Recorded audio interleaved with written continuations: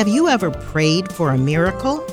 Although God always answers our prayers, He doesn't always answer them in the way we desire. Join us today as I talk with a man who prayed fervently for a miracle. He prayed that the Lord would spare his twin sons, who had been born prematurely. God did perform a miracle, but it wasn't the one this man had prayed for. The Lord allowed him to feel God's peace when he handed his sons over to the loving arms of the Savior. He came to realize the depth of God's love for us and fully appreciate what the Father had done for all of us when he allowed his Son to suffer and die for our sins. Stay tuned, you won't want to miss today's program. My guest is Reverend Dr. Stephen Shave, Director of Urban and Inner City Mission and Director of Church Planting for the Lutheran Church Missouri Synod Office of National Mission.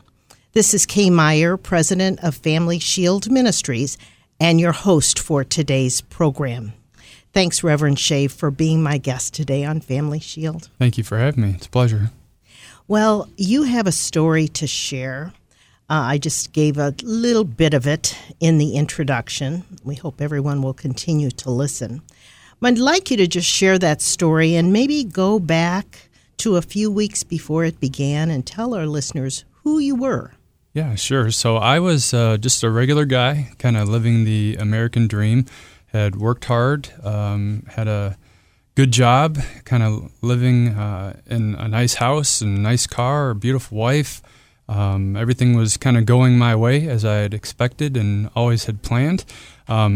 One of the interesting things was it was just a couple weeks beforehand, well into our pregnancy, that we had found out we were expecting to have twin sons. And no sign of twins in our family, but it kind of turned out my wife had been kind of praying that maybe God would provide for us to have twins in her first pregnancy. So everything was just really going as I had planned smoothly. And, you work hard, you get the results you expect, and everything was going according to what I thought would happen. Mm-hmm. So what did you think about? Was this your first children? It was our first. So yes. How were you feeling about that news? The twins? Yeah. I mean, it was really exciting. I'm a big football fan, so I kind of thought, hey, I got my two linebackers, maybe this is just God's given me my two sons and everything's going to be golden after this, and was just really thinking about their future and excited about what it would be as a father of twins. Never really considered that and thought, wow, just an abundant blessing to look forward, and started to plan things out in my own mind of what it'll be like to do that. Yeah. So then your wife's water broke. Tell us what happened. Where were you when you got that news? Yeah, so I was working in downtown Cincinnati, had a very good job in the finance industry, and just a regular day at work. My wife had told me she wasn't feeling well, so we actually did take her to the doctor in the morning, and he thought she had some flu-like symptoms, but she went off to work that day as well because he had said everything's fine. Didn't do a lot of checking on things, and then I got that phone call that no expectant father ever wants to get. I knew that my wife was very premature at about 26 weeks, and so when she called me, she was obviously in a panic, and she said, "Steve, my water's broke," and just that was the moment that everything in my life turned upside down. Wow. So what happened then? So then I went to try to meet her. They took her by ambulance to a hospital that was closest to where she was working at the University of Cincinnati, and then they didn't have a NICU unit that could help with that preemie of a baby. So then they had to take her to another hospital, and so then I chased behind the ambulance, and I'll just never forget getting to the hospital and just how sterile it felt, how alone I was. They just put me out on a stool to sit, kind of tears streaming down my face and through my hands. I wasn't a very emotional guy, but just to think about my wife in the room behind me in the operating room, it was just very kind of a tormenting few hours for me for sure. And then when the nurse finally did come out, she told me that there were some concerns for my wife as well, because her blood pressure had dropped significantly, and it was extremely dangerous for her to have this emergency C-section to deliver our twin sons. So that was just kind of a moment where just everything going your way, being very kind of naive to the sudden realization that I could leave this hospital today completely alone, and all the things that I should have done and said, and how much I took for granted, especially my marriage and my wife, and that I could lose everything I loved in just a matter of moments. So it was a very jarring experience, and I'll just never forget that day and sitting in that surgery hallway, sitting on that bench. Alone. Until my pastor got there. Yeah, I was just going to say, your pastor did come then. Absolutely. After kind of all the emergency C-section and things had happened and calmed down just a little bit, I was able to contact my pastor, and he came over as soon as he could. But, it was enough time for me to really reflect on what could happen on that day. And I was just so grateful as soon as he walked down that hallway to see his face. Yeah. He himself had lost a daughter to cancer, and so he knew the loss, and he was there by my side, and I couldn't have asked for a better man to be with me. That's fantastic. Yeah. So your wife did have the babies by C-section, and she was still in very bad shape at that point. Yeah, so this is on July 7th, 1995. They were born, and my pastor was able to, in the NICU unit, go to their incubators. He baptized them with a little dropper of water, and he welcomed them into God's kingdom, and then kind of began the fervent prayer, both for my wife as she was kind of slowly recovering from her surgery, and her blood pressure started to go back up, but then kind of focused on the boys at that point. Mm-hmm. Yeah. So there were how many weeks along? 26. 26. So the chances were. Yeah, back then they were only really maybe a few weeks away from their lungs being mature enough for them to have made it. And even then, I remember the doctor telling me, we're not going to do anything heroic here, just kind of nonchalant. And I said, those are my sons you're talking about, and they mean everything to me, and I want you to do everything that you possibly can for my sons. Sure. But in the end, they were only able to survive for the day, and then we lost them the next day on July 8th. Now, when he baptized the twin boys, you named them? Yes, yeah. So again, it was kind of interesting because we only had a couple weeks to really consider the fact that we're about to have two sons, and it's hard enough to find names, but yeah. So our first son that was born was Joshua Daniel, and Daniel's a family name, and Joshua's obviously a biblical name, and then also Daniel is as well, and then Zachary Dale, and again kind of going with family names, and my middle name's Dale, my dad's middle name's Dale, and so my second son that was born, Zachary, we wanted him to have that family middle name to carry on. So we were able to give them their Christian baptized name. Yep. That's fantastic. Yeah. Well, you said they only lived for a day. Now, during that time, you were praying to the Lord to spare them. Yes, that was that the whole entire night. I did not sleep. I prayed for my wife and her recovery, but I just kept praying to God. One of those negotiations that you do that, God, if you spare my sons, I promise I'm going to be a good Christian man. I'm not going to take my family for granted. When you realize the value of your children, I remember all four of my kids after that, when we brought them home from the hospital, it was like a bag of gold. You couldn't have taking the grin off my face just because I knew how valuable they were to me. But just negotiating with God, I promise you, God, I'm going to be a good Christian man. I'm going to be a good Christian dad. I'm going to be a good Christian businessman, and I'm going to serve you, and I'm going to raise my kids in the faith, and all those things. I just remember talking to God about His mercy, and just please spare my sons. Give me this miracle. But as you had mentioned earlier, he provided a miracle in a different way. Mm-hmm.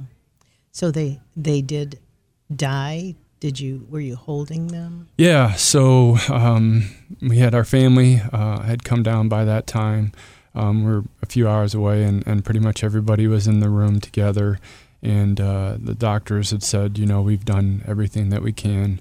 They brought them to us. They had their beautiful little outfits on that were hand knitted for them with their little booties and hats, and just these beautiful little children with all their fingers and toes, and just a gift. I mean, they just were a gift to us. And so we had a few precious moments. I mean, it really was some of the most precious and yet hard moments in my life. But I got to sit in a rocking chair, and I remember holding my son Josh in my arms, and then his little lungs, just couldn't do it. And so I just remember he passed, and little blood came out of his nose, and my wife just looked over to me and said, "Is he gone?" And it was the hardest thing I ever had to say in my life. But I said, "Yeah, babe, Josh is gone." And then she was holding Zach, and then I got to spend some time with Zach. And kind of the same thing where, we had a few precious moments with our son Zachary, and then he also died in my arms. Such a horrible, probably the worst thing that you've ever had to go through, to lose two twin boys. I mean, I would not wish it on my worst enemy to go through that kind of torment and suffering. It just is so unnatural.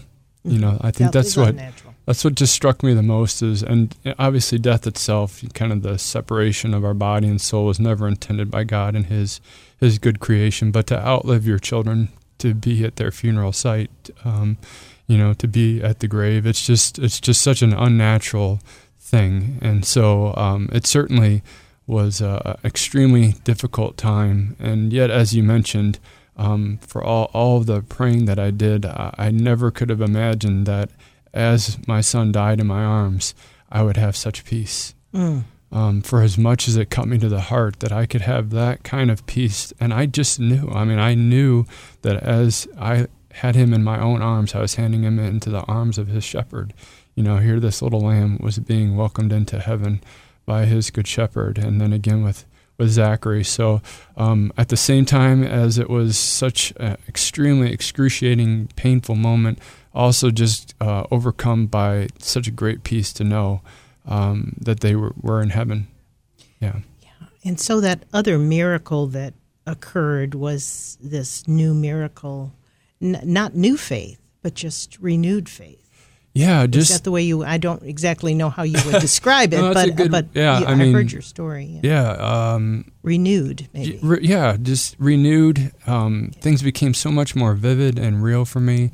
You hear, I've said this before too, like all those things I learned in Sunday school about sin and death and forgiveness, how it came off the pages. It's so real to me. Again, everything was going as planned and success, and then hear all of these things happening were actually all the things that I had learned in Sunday school, about God's forgiveness and His mercy, about the wages of sin being death, and how I've passed on my sin down to the next generation, and yet God has given His own Son so that my sons would be in heaven with Him. So definitely, I just didn't have those kind of experiences that I had gotten from this experience, and it really did make my faith so much more strong and real. Well, I want to talk a little bit more about that, but I want to make a few announcements, and then I want to talk a little bit more about the thorn in our flesh that we sometimes experience that helps us often grow in our faith. Today, Family Shield is giving away the booklet, What is Faith in Jesus? To request a complimentary copy, call the Family Shield Response Center, 1-877-250-8416, or email us, witness2family@gmail.com. The Family Shield radio program airs on more than 50 radio stations and is also available through our podcast. Family Shield is celebrating its 25th anniversary this year. Why not plan to attend our celebration dinner on Sunday, October 13th in St. Louis, or give a gift in celebration of this special event? Gifts help us pay for this radio program and the podcast. You can send gifts to Family Shield Ministries, P.O. Box 230015, St. Louis, Missouri 63123. You can also donate on our website, FamilyShieldMinistries.com. Thanks again for your prayers and support. I want to go back to my guest, Reverend Stephen Shave, Director of Urban and Inner City Mission and Director of Church Planting for the LCMS Office of National Mission. Right before I made the announcements, we were talking a little bit about this renewed faith that he had. And I think one of the things that you shared is that you felt the thorn in your own flesh. Talk a little bit about what you mean by that. Yeah, so I, again, kind of hearing things throughout my Christian childhood, and I'd heard about Good Friday, I'd heard about the Garden of Gethsemane, but to be there, like I had mentioned before, in that hallway, and just the suffering and the prayers and asking God, that if this cup could pass from me, just to get just a small taste of what Christ must have gone through on that Thursday. And then Good Friday, I'd heard so many times about God gave his son, God gave his son. It's almost like a formula. We hear God gave his son. But then to actually hold my son in my arms as he died, and to think about a father who would give his son willingly for me, this wretched, sinful man, that he would do that for me, to know the pain of watching your son not be able to breathe until his final breath, to see that and with my own eyes, and to realize that my God in heaven would do that for me and for my salvation and for my sons. I had a much greater understanding of what all these things truly mean in terms of how good and gracious and merciful our God truly is. Mm-hmm. And when we talk about the thorn in our flesh, we also think of Jesus having the thorn of crowns pushed into his head by the soldiers and others. Yeah. So that just kind of came alive. Yeah, a little more alive. Yeah, than it just was before. To understand what that truly meant to bear the cross, and what it meant to sacrifice, and even so again, successful business person and fancy suits and fine dining. I mean, when you have your children baptized and to be robed in Christ, you realize that there's no designer suit in the world that can compare to having my kid robed in Christ's righteousness. There's no meal that even comes close to what God gives to us in the body and blood of our Savior Jesus Christ in communion. So all those things, bearing in your own flesh and coming to these realizations, really gave me a much greater appreciation for what it is to know God's grace. Absolutely. And that it's sufficient. Yeah. Thank you so much. So you discovered God's grace is sufficient. Yes, absolutely. That's kind of Paul's words, isn't it? Yeah. So as he's dealing with this thorn, and he's asking God to take it, God then in turn says, "You will see that my grace is sufficient." So for me, again, pleading and begging for God to spare my sons, I did see that his grace was sufficient, and that he's taken those little lambs to be with their good shepherd. And then I think about Job, and that was one of the things my pastor pointed out to me to read. And I'm reading about Job and all his afflictions and how his children had died, and just he gets back double of all those kind of earthly abundances, and yet his children, he actually gets back the same number of children instead of double. And how I always wondered about that. But my children weren't gone. That's right. That's, he didn't double the number of children as if the children were completely gone.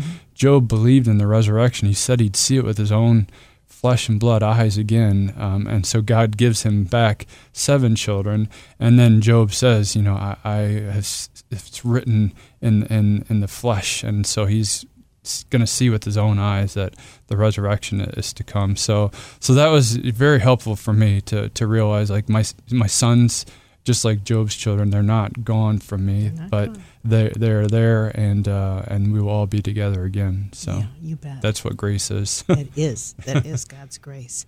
So obviously it changed you because you weren't a pastor back then. Yeah. And were you even ever thinking about becoming a pastor? No. It just totally, not at all, radically changed your life as it, I don't know how to say that, but just renewed your faith. Well, I was a Christian businessman, and all throughout my career, I tried to live out my faith. Mm-hmm. But yeah, it was kind of, just to give you a little idea of what happened. I was actually an elder at my church, very active. I was asked actually to speak at a banquet for a campaign that we had going on, and they just said, "Can you?" And they didn't really think about my story per se, but they said, "Can you tell us what God means in your life?" And so they didn't know I was going to give them this account of what happened in my own life. And, I don't know. I mean, I guess there wasn't probably a dry eye in the house because it was still so fresh in my mind, and it was so meaningful to me. But it was just interesting. After we had this banquet and I gave this presentation, I started to get stuff in the mail from the seminaries. And so I went and I asked my pastor at the time, like, did you have anything to do with this? Because I never had ever said anything to any seminaries about becoming a pastor and start getting things in the mail. And I said, you got to be crazy. I mean, I can do executive boardrooms and I can do spreadsheets and I can do all these things, but like getting up in a pulpit and, that is just absolutely not me. And he just said, I think if I can see something in you, just consider that maybe God does too. Oh. So it was actually right after 9/11 had happened. Oh. And that was another kind of jarring thing to see all these orphans and widows and, what had happened. But right after that, I went and I finally said, okay, I'll do a campus visit. I was over in Toledo, and Fort Wayne was only like an hour and a half away. And so I went and I did the visit. And as soon as we were done with it, I looked at my wife and I said, I think God's calling me to come to the seminary. And my wife, of course, like with most things, she's a deaconess in the church, and she just said, what took you so long? Oh, really? Because she knew way before me that God would call me into the ministry. Oh, my gosh. But again, going back to my pastor at my side and at the gravesite, and I do remember I might not be able to preach, I might not be able to do this and that and the other thing, but if I could ever be that man for somebody else, how much that would mean to walk with them through these moments based on what I myself have gone through. And if I could help one other person, thanks be to God. And it's kind of funny going from the world of finance and money and, to most of my work has been geared around poverty and caring for the poor. And God, just how he lays these things out is just absolutely amazing. But no, when I was growing up, I had no thoughts. I have no relatives. My family comes from farmers, and, they did plant churches when the LCMS was first getting founded, but no ministers except for maybe one way back generations. But God knows what he's doing. He does. Yeah. And today you are the Director of Urban and Inner City Mission and the Director of Church Planting for the LCMS Office of National Mission. So maybe we have a little bit of time left. Tell us just a little bit for our listeners about church planting.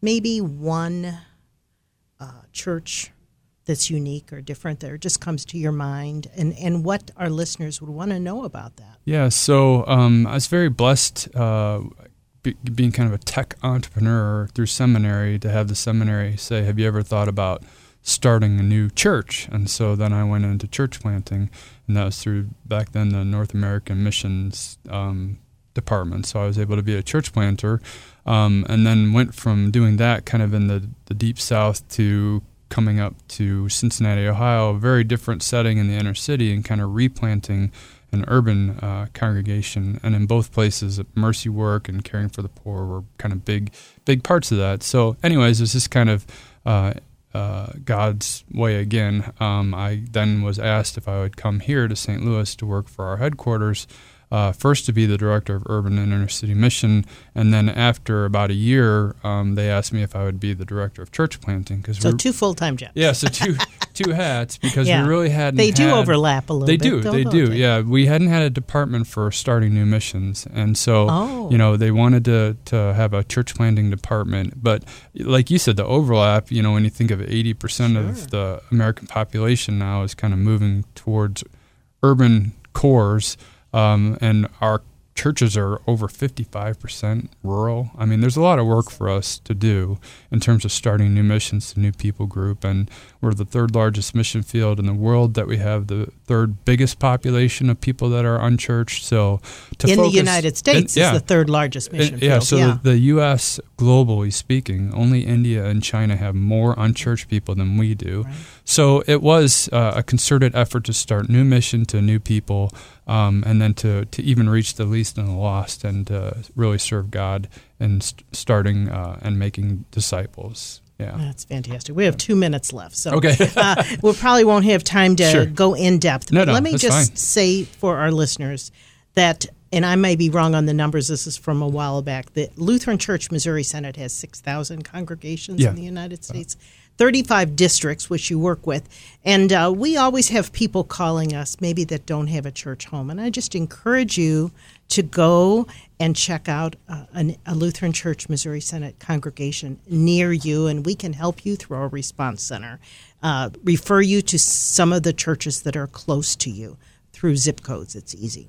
So again, this is Kay Meyer with Family Shield. My guest has been Reverend Stephen Shave, and we heard his story. It's touching. It's difficult, but God walks with us in and through all of our problems, doesn't he? Amen. He's been good and gracious. He is. So if you want to learn more about Family Shield, you can go to our website, FamilyShieldMinistries.com. You can email us at witnesstofamily@gmail.com, and you can call our response center. Again, we're giving away the booklet, What is Faith in Jesus? And we'd love to send that to you at no charge for you, just complimentary from us. This is Kay Meyer. Thanks for listening. You've been listening to Family Shield, a production of Family Shield Ministries. Its mission is to educate and equip people through the power of the gospel to know Christ, grow in His Word, and to strengthen individuals and their families. To learn how you can obtain resources or support the ministry, go to www.FamilyShieldMinistries.com or write Family Shield Ministries, P.O. Box 230015, St. Louis, Missouri 63123. And tune in again next week for Family Shield.